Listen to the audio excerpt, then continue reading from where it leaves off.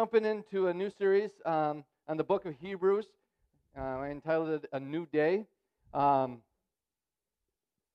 Hebrews can be a difficult book. For most people, when they read the book of Hebrews, they just skim over the difficult parts, the odd parts, the things that are, we just mental assent. Okay, this must be what he's talking about. I don't really understand it. It seems odd that they stated that there. It seems like it's out of place. But we just accept it, and we just roll on. Well, tell you the truth, those are the things that we're probably going to be spending the most amount of time on.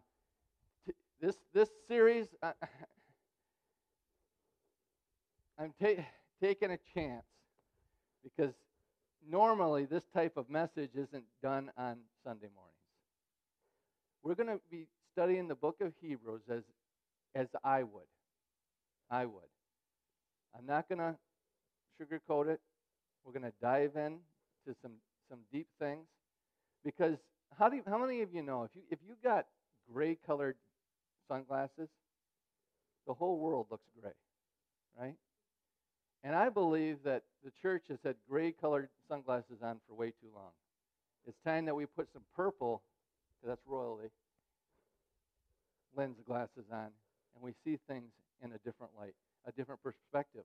Because when you go to the Word of God, you come to it with a already preconceived idea of what it's saying.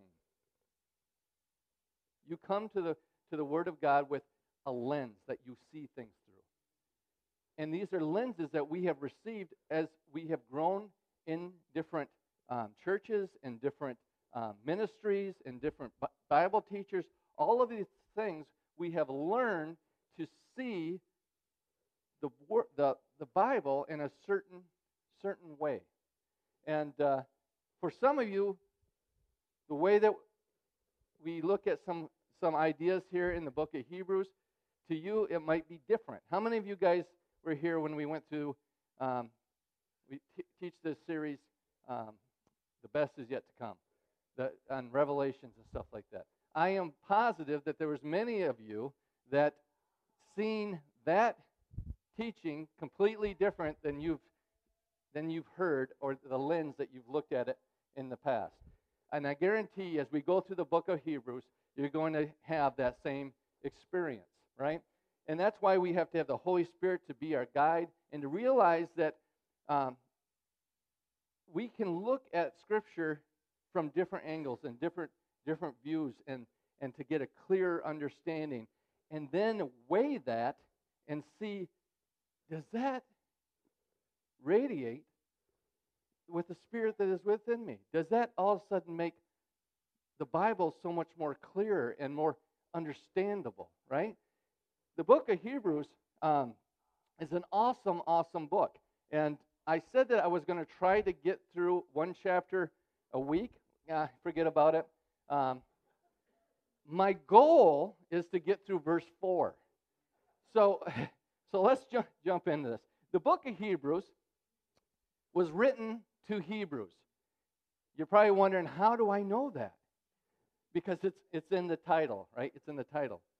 It also tells you who's supposed to be making the coffee every morning, right? It says Hebrews, but no, that's the only joke, and it's bad. That's the last one.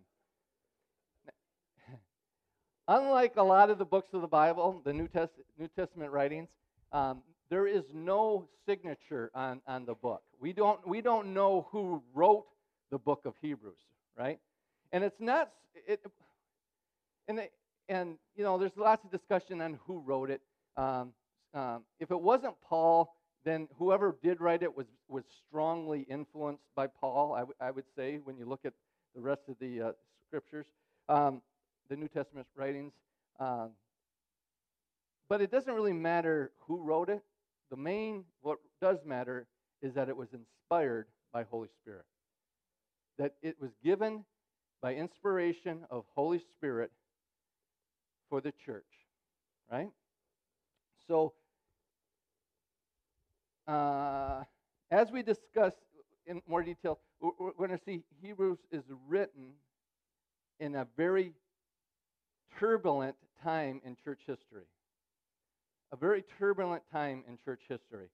They were living in the last days, and the old covenant was about to completely pass away. We're going to expound on this. A new covenant, a better covenant had come, and it was in the process of being established in the earth. Hebrews, along with other New Testament books, was establishing what theologians call Christ the Victor, which means Christ victorious. Christ victorious. Because what is the New Testament declaring? A new covenant and a victorious defeat of sin, death, and the kingdom of darkness by Jesus Christ. Right? It is not a story about the end of the world. It's a story about Christ the victor. Hebrews is written to believers that were under extreme persecution. It was for their edification. It was for their encouragement so that they would not lose heart. Hebrews is proving that Jesus and the new covenant is better than the old covenant. It is a superior covenant that is replacing an inferior covenant. So you have to understand something. A lot of people think that there's a God in the Old Testament that is completely different than the God of the New Testament.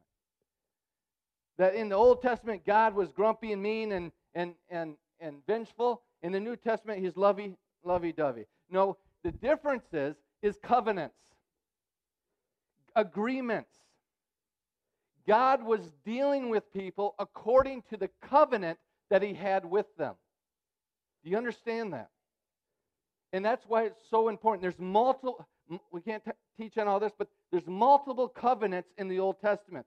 There's the covenant God made with Adam. There's the covenant God made with Noah. There's the covenant that God made with Abraham. There's the Mosaic covenant, right? So there's different covenants, and this is how God dealt with humans. He came into a legal contract, a promise based on two parties, right? Okay, I'm not going to go there. So this is the focus of Hebrews, is this transition from one covenant to another. And the writer is attempting to discourage people from going back to the old covenant because of great pressure to do so. And we're going to talk about that more in a little bit. The 13 chapters of Hebrews are organized in a way to clearly represent the supremacy of Christ. Chapters 1 through 7, Jesus is better. Jesus is better than the angels. Jesus is better than Moses. Jesus is better than Aaron, the priesthood. Jesus is better than Melchizedek.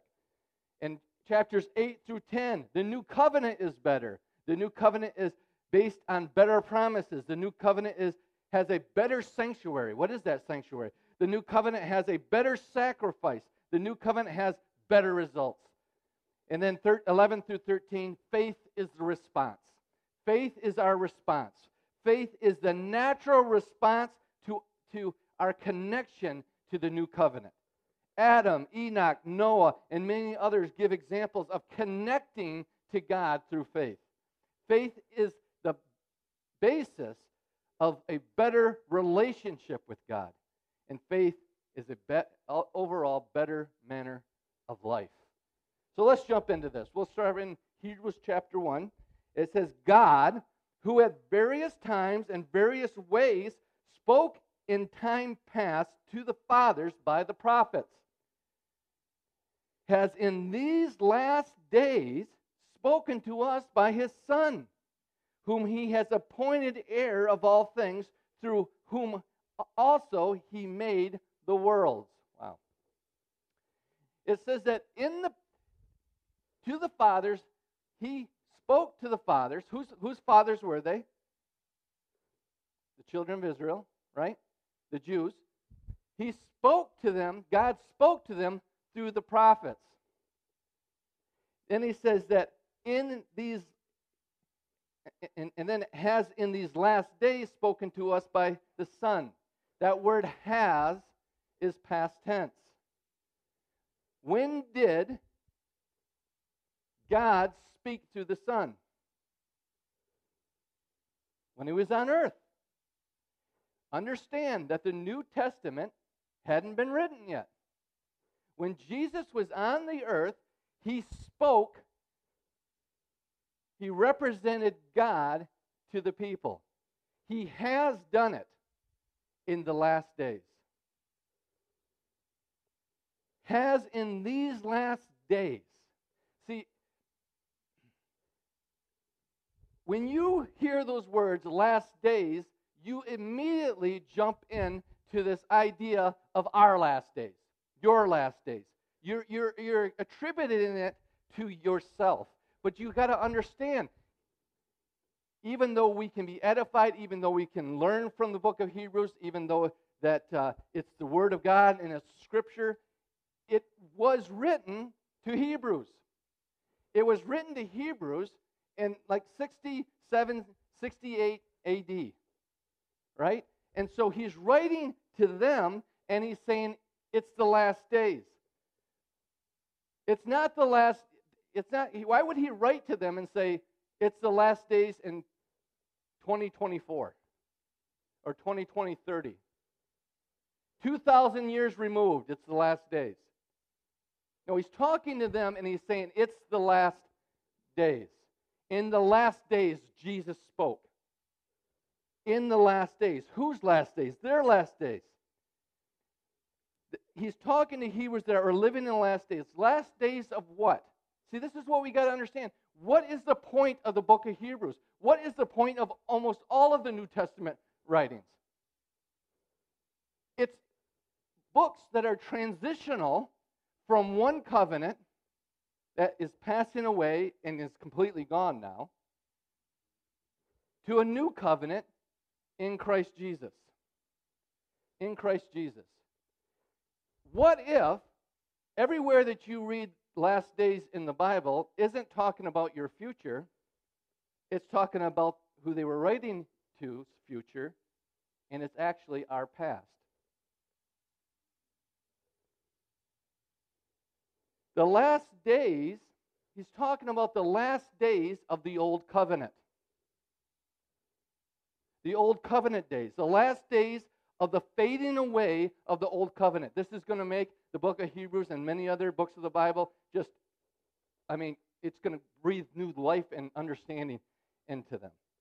It's the last days of the fading away of the old covenant, of the Mosaic system, and of Judaism. See, when we read the Bible, we have to keep things in context. You have to keep it in context, because when you take it out of context, when you take the text out of the context, all you're left is with a con. So it's important to have context. It's important to understand history. It's important to understand who he's writing to. Because you can say, well, God, we need to build an ark. We need to build an ark. And like, what? It's going to rain. God's going to flood the earth. What are you talking about? Right there in Genesis, it says that God's going to flood the earth. We need to build an ark. No, you understand. That's already happened. That's history. We don't need. He's not telling us to do that. Now, what happens if the things that we're reading in the New Testament is actually their future, our history?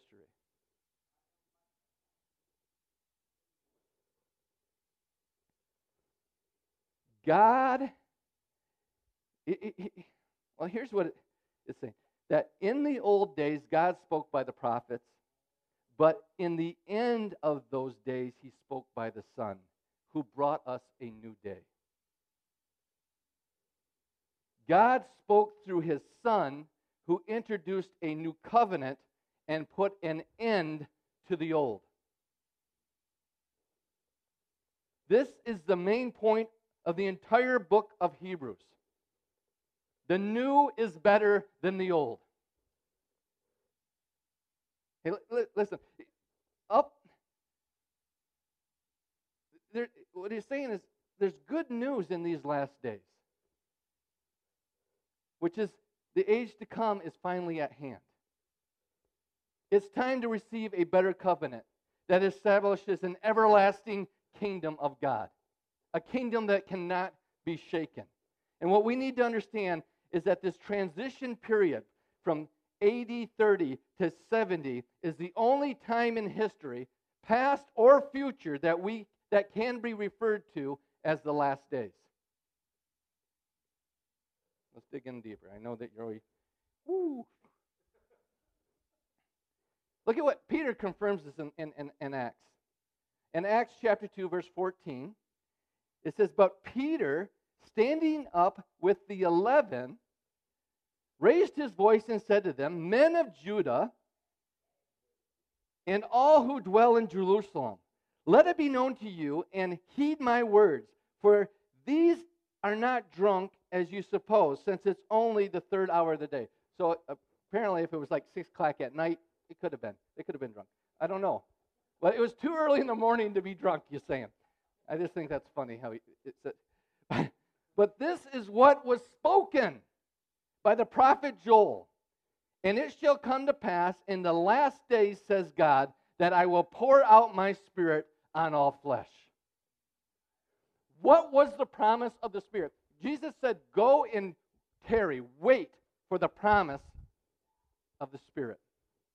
The promise of the Spirit was to let them know it was evidence of the new covenant.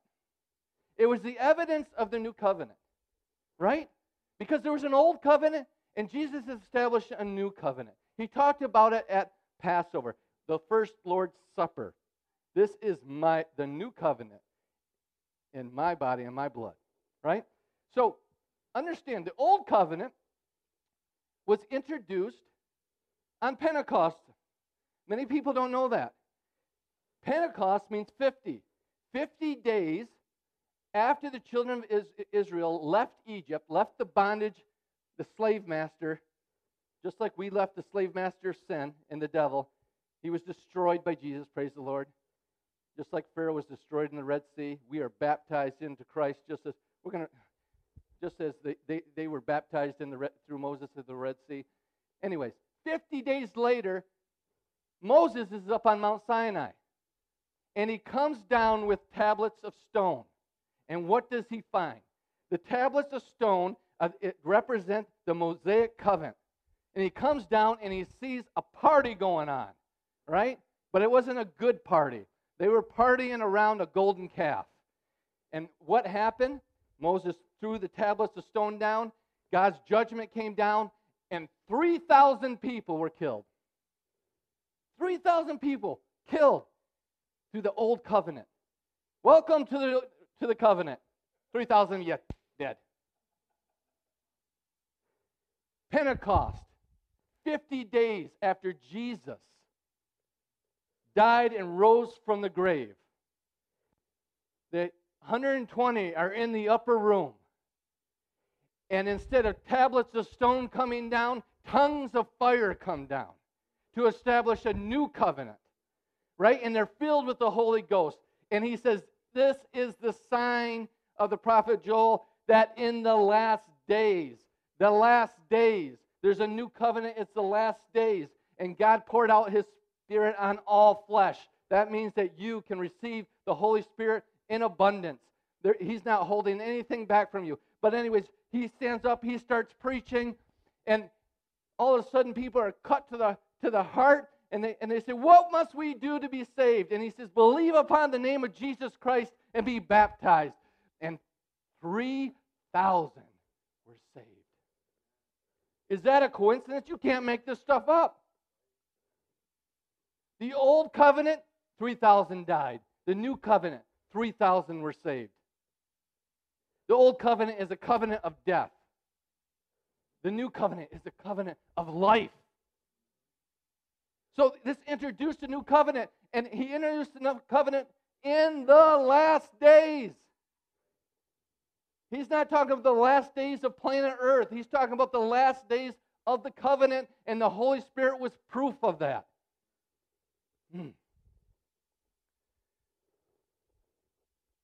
What's the main point of the New Testament?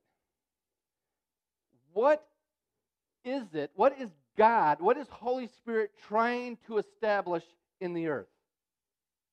The New Testament was written to tell the story of the new covenant. It was not written to predict the end of planet Earth. It's good news.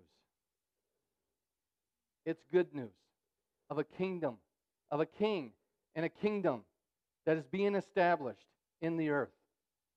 Thy kingdom come, Jesus prayed. Thy will be done when we get to heaven one day. No. On earth as it is in heaven. We are living so far below our birthright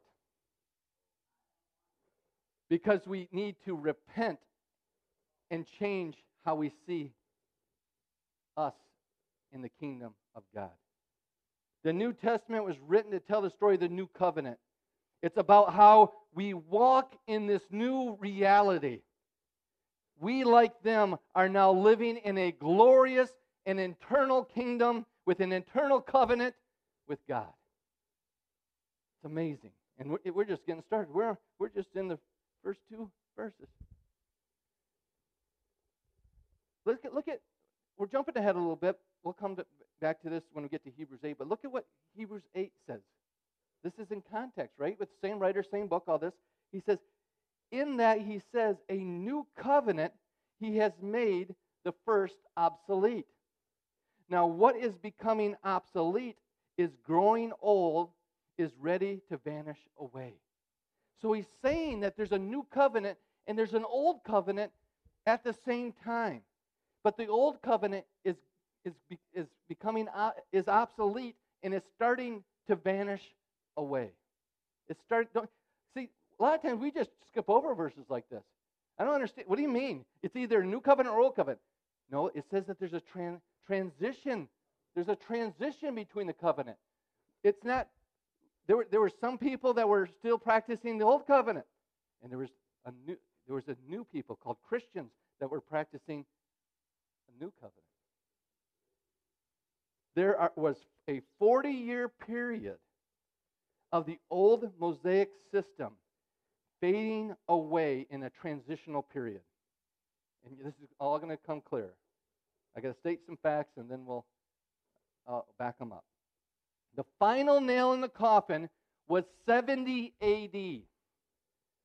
when the temple, sacrifices, worship, everything that made up the old Mosaic covenant was destroyed. It was completely destroyed. Listen to me. God made sure that even if they rejected his Messiah, even if they rejected Jesus, they would not be able to return to the old covenant, even if they wanted to. It was a great tribulation. God put an absolute end to the old covenant. Do you realize for over almost 2,000 years, Jews have never, ever practiced true Judaism? They have never had a Day of Atonement. They have never had atoning sacrifices on the Day of Atonement. They have no temple. Do you understand? They're not even keeping the old covenant any longer. God made sure that they would never, ever be able to keep the old covenant again. Because a new one has come. A better one has come. Jesus has come. Now, I put this together, and this helps me a little bit, maybe help you. So we got the old covenant, we got the new covenant, we got Jesus in the center. Jesus shows up around 30 A.D., right? Jesus shows up in around 30 A.D., and he brings what? The kingdom.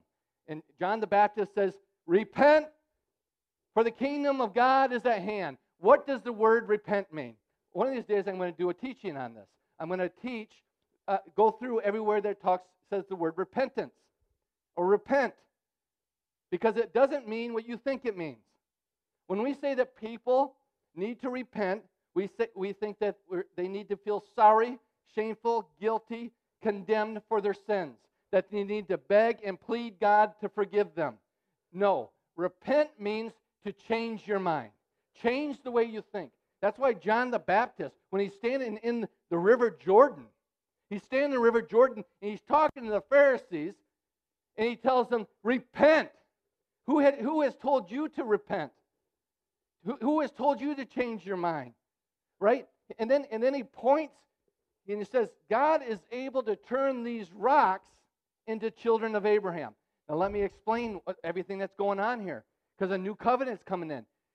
Just before, John the Baptist sees Jesus and he says, behold the Lamb of God who takes away the sins of the world. Right? And John was in the River Jordan. Now understand, when the children of Israel came out of Egypt, they wandered 40 years in the wilderness. They wandered 40 years in the wilderness. And isn't it funny, from 30 AD to the end of the temple and the Mosaic covenant, 70 AD is one generation, 40 years. And Jesus shows up, and John's in the River Jordan. He comes in and is baptized. His baptism is our inclusion in him. He was baptized for us. He didn't need to be baptized for sin. He was being baptized for us as us. His death was for us as us. His resurrection was for us, and we are in him in his resurrection. You understand that? So he comes into the waters, and John was a priest. How do I know he's a priest? Because his father was Zechariah, and he was a priest. So he was a priest. So we got Jesus and a priest in the water. What happened when Joshua, and it's interesting that Jesus' real name is Yeshua, Joshua, the Lord saves, and he's in the water, and when Joshua, at the end of the 40 years to go into the promised land, God told them to put the Ark of the Covenant, have the priest put the Ark of the Covenant and walk into the Jordan River and make sure the people were 2,000 feet behind them, or cubits, or whatever the term they used. And when the Ark of the Covenant and the priest hit the Jordan River, the river split, and they went across dry land. Here we have a priest. Here we have the mercy seat of God. We have the ark, the one that took it all into his servant body, and he comes into the Jordan River, right? And what does it say in the Old Testament when the waters pushed back on the Jordan River? To what city did it push back to? Does anybody know? The city of Adam. Jesus is undoing everything from there to all the way to Adam. It's all done. And when they got across to the other side, they stacked up 12 stones as a memorial. God says, do this as a memorial so you can remember what the Lord your God has done. And John the Baptist turns to the political and religious leaders of that day and points to those stones. And he says, God is able to make children of Abraham out of these very stones. So you need to change your mind. You need to repent. Something new is coming. You need to get ready. He was one shouting in the wilderness, prepare the way of the Lord. Right? So the wilderness, they're in the wilderness. And what was the reason why they couldn't enter into the promised land? Because of their unbelief. Because of their unbelief. And only a remnant went into the promised land. Right? Because they died in the wilderness. See, God is not slack in his promises, as some count slackness. But he wants all to come to repentance. 70 AD, to the date, Rome invaded Jerusalem. There was a siege for a while. The temple was destroyed when Titus when they broke through the wall, the Titus walked through the wall, a plague, pestilence was going through the city, and he literally said, "We did not do this. This is an act of God." It was so horrible. God was patient for 40 years to put an end to that old Mosaic system. He wanted none to perish, but all to come to the saving knowledge of Jesus Christ. He waited 40 years. And because of Jesus' prophecy, and in Matthew 24, there was not one reference of any Christian dying when Rome destroyed Jerusalem. Why? Because if they were on the rooftop, they didn't go down and pack. They took off, just like Jesus told them to do. They fled Jerusalem. And it's that 40-year period. There's a 40-year period. 40 years is a generation. The church, these writings of the New Testament is the church in the wilderness. There was confusion. Let's keep look at just the books of the Bible. This is the estimate of when each of these books were written. The majority of them, almost all of them, except the epistles of John and the Gospel of John, were written before 70 AD. So it was writing to people in this transition period of the two covenants. Christians were under extreme persecution at this time from both the Roman and the Jewish governments. Also, there was a false teaching of Judaizers, and I'm seeing these rise up in our day and age. The Judaizers were a fraction of Jewish Christians, both of Jewish and non-Jewish origins, who regarded the Levitical laws of the Old Testament as still binding to all Christians. They even tried to enforce Jewish circumcision upon the Gentile converts to the early Christianity, and they were strenuously opposed and criticized by the Apostle Paul. Read the book of Galatians. He's confronting the Judaizers, and he says that if you think that circumcision avails anything, go ahead and emasculate yourself. Go ahead and cut the whole thing off then. If circumcision works, it's probably going to be even better if you cut the whole thing off. That's some humor in the Old Testament. Or a New Testament. The writings of Paul. Paul was a pretty funny guy. And it says that they spied out our liberty. They were the peekers.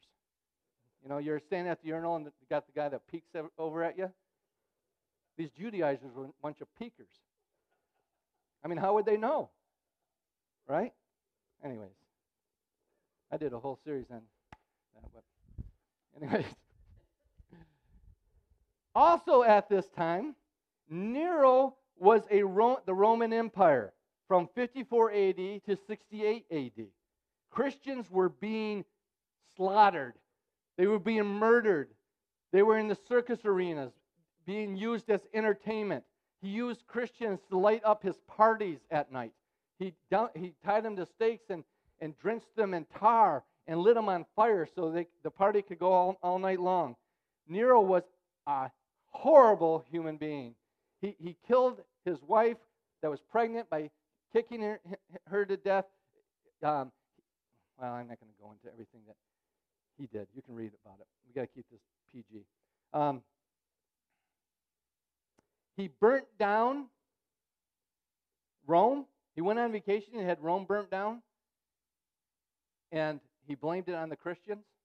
Why? Because he wanted to rebuild Rome in his own image. Nero was a beast if there ever was one. His name was actually the numerical equivalent to 666. Why have you never heard that? Oh, it's a computer chip underneath your hand. No. What if their future was our past? Was our past? Nero set up a statue for emperor worship. You needed to burn a little incense and put a little ash on your forehead or your hand before being allowed to buy or sell in the marketplaces. You can look this up online. Then you will receive a writing of Libellus. Look up Libellus. It was pagan worship. You had to do that to allow yourself to buy and sell in the marketplace. Nero also had the Apostle Paul, Peter, put to death, and he exiled the Apostle John. So this is what's going on when whoever wrote the book of Hebrews is writing to Christians. We look at the news and we grow weary. We go faint of heart. We get fearful. Come on. We haven't faced anything, not even a smidge of what the early Christians faced. I mean, the closest we got is you couldn't go buy groceries unless you put a mask on your face. Right? But all they're going to do is shame you. They weren't going to kill you. Not yet. We got to change this thing around. But there was great pressure. There was great pressure. The amount of persecution and pressure to deny their faith in Christ was unreal. There were almost 40 years removed of Jesus and his prophecy. And everything seemed to be continuing with no change except the extreme persecution. I mean, this changes how you read 2 Peter. It changes so much. Many were being tempted to go back to Judaism to escape the pressure. And Hebrews was a letter to encourage and strengthen the church. Here's the good news for us in 2024. Unlike the Jews of the first century, we are not looking forward to a future age. We now are living in the glorious eternal kingdom and the eternal covenant where Jesus is Lord now. Jesus is Lord now. This was a political statement. When they said Jesus is Lord, they were saying Caesar is not Lord. We have a king. We have a Lord, and his name is Jesus. And he's alive and well and doing good. In Hebrews chapter 1 again, 1 through 2, it says, God, who at various times and various ways spoke in the time past to our fathers by the prophets, has in these last days spoken to us by his Son, whom he appointed heir of all things, through whom he also made the worlds. There's one of those weird things. He's talking about all this stuff, and then all of a sudden he says, oh, and by the way, he made the worlds. What? Why would you put that in there? See, we just read over that and say, yeah, God made the world. Well, if you dig in just a little bit and look up the word world, you will see that it's aion, which means an age. If you look up this scripture in Young's literal translation, it will say he made the ages. He's not talking about the physical world here. He's talking about ages within human history. I would say that Christ, is the one that established the covenants. He established the covenants. Jesus was appointed heir to all things, it says here. Romans tells us, think about this. Jesus was appointed heir of all things. Romans tells us in Romans 8:16, the Spirit himself bears witness with our spirit that we are the children of God, and if children, then heirs. Heirs of God and joint heirs with Christ. I know it's hard to... If Jesus is heirs of all things, and you have been made children of God, and you are heirs with God, of God and joint heirs with Christ, what does that mean? That you're also heirs of all things.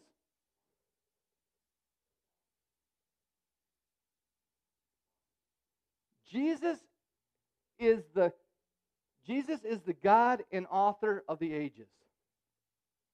Ephesians chapter 1, verse 7 through 10 states, "In him we have redemption through his blood, the forgiveness of our trespasses, according to the riches of his grace, which he lavished upon us in all wisdom and insight, making known to us the mystery of his will according to his purpose, which he set forth in Christ as a plan for the fullness of time." What is it? Are we in the last days, or are we in the fullness of time? To unite all things in him, things in heaven and things on earth. We're going to get into that next week. What is heaven and what is earth from a Jewish perspective? The age of the Mosaic covenant had come to an end, and we are in a new age where Jesus has united all things in him, things in heaven and things on the earth. Verse 3. I told we're going to try to get through verse 4. Who being the brightness of his glory, in the express image of his person, and upholding all things by the word of his power, when he had himself purged our sins, sat down at the right hand of majesty on high, having become much better than the angels, as he has by inheritance obtained a more excellent name than they. Now we spent lots of time talking about this, that Jesus is the express image of God. You have to filter everything you know about God through Jesus. You have to filter the Old Testament through Jesus. You know, they didn't have a New Testament. They had the Old Testament. When they talked about the Scriptures, they're talking about Old Testament Scriptures. In the Old Testament Scriptures, Jesus say, they talk about him. He told the Pharisees, you search the Scriptures. And what did they search the Scriptures for? They searched the Scriptures for how they could obtain righteousness. He says, you search the Scriptures thinking that in them they have eternal life. But you miss the whole point. They point to me, Mr. Life himself.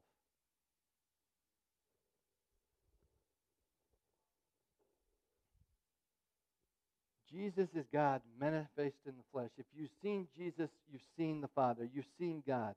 The sacrifice of Jesus met every demand the law could make. The sacrifice of Jesus met every demand that sin could make. The sacrifice of Jesus made every demand that justice could make. Jesus completely met all the demands when he purged our sins once and for all and sat down. It says that he sat down. We're going to see this when we compare Jesus to the Levitical priesthood.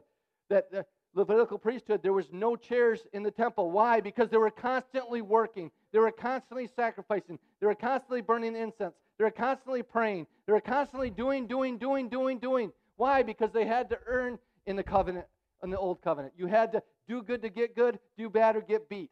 And Jesus, it says, when he offered up himself and purged our sins, he sat down once for all. And if Jesus is sitting down, if Jesus has stopped working, why are you still trying to work? Why are you still trying to earn? Why are you trying to get in God's good graces? It literally says that we are seated with Christ in heavenly places. We're seated with him. This is such a great covenant. Wait till we get into the Sabbath rest. That Jesus is our Sabbath rest. Listen, you need to renew your minds. You need to repent to this understanding. We get up every morning and we just hope something good happens to us today. We get up in the morning and we just hope that things will go our way, that we'll have something to say that we were blessed today. Listen, this should radically transform your life to understand that you are blessed. You are so blessed. When you understand that you're blessed, then you can walk it out in faith. We have been blessed with every spiritual blessing in heavenly places in Christ Jesus. You are blessed, blessed, blessed. You're not trying to get blessed. You have received an inheritance. You know, in Psalms 23, it talks about He prepares a table before us in the presence of our enemies. That is not a heavenly table. There is no enemies in heaven. Right? That's on earth. Christians should be having a party. We should be celebrating. We should be gorging ourselves. Our cups should be running over right in the presence of all our enemies. It's a paradigm shift. And this is what the New Testament is trying to proclaim. It's a new covenant. And so many Christians think that they live in the new covenant, but they're actually mixing the covenants. They're mixing a little bit of the old covenant with a little bit of the new covenant, a little bit of works with a little bit of grace. And we're afraid to preach the new covenant. We're afraid to preach grace because we're afraid of what people might do with it.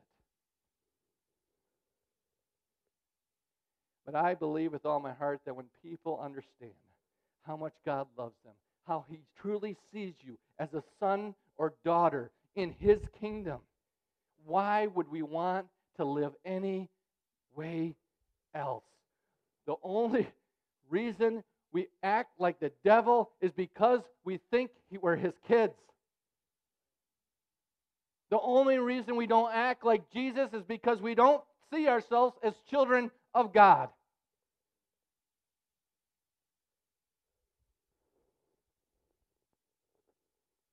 He sat down. I should sit down.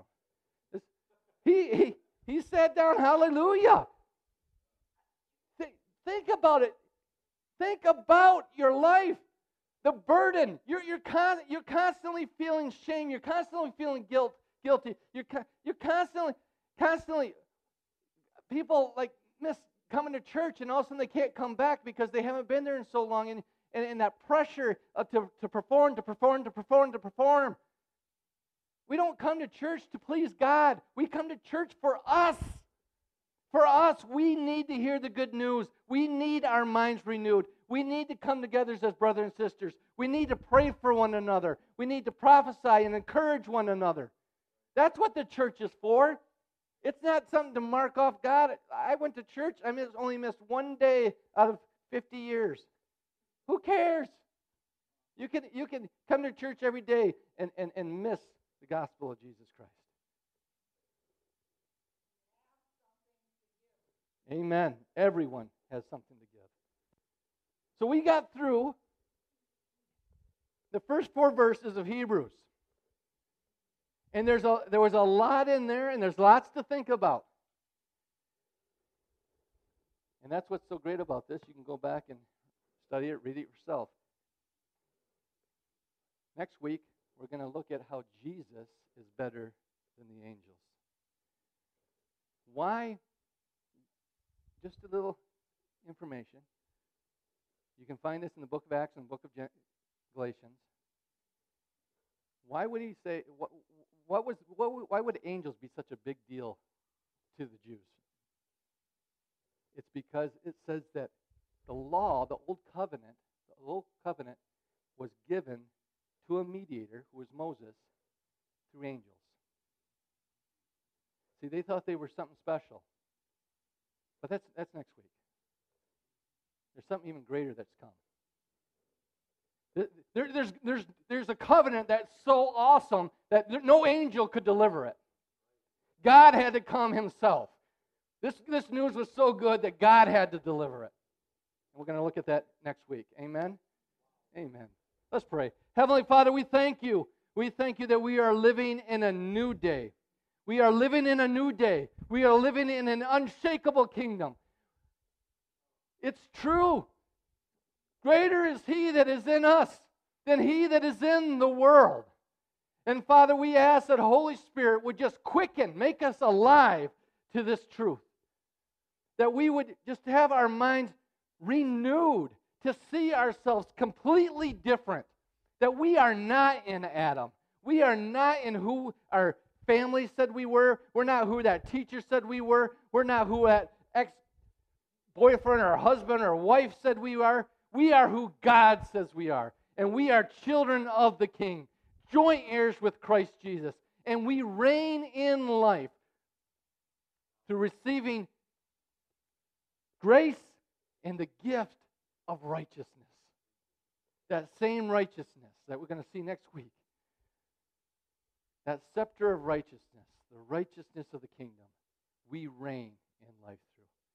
Holy Spirit, we just thank you. God, we thank you. You are awesome.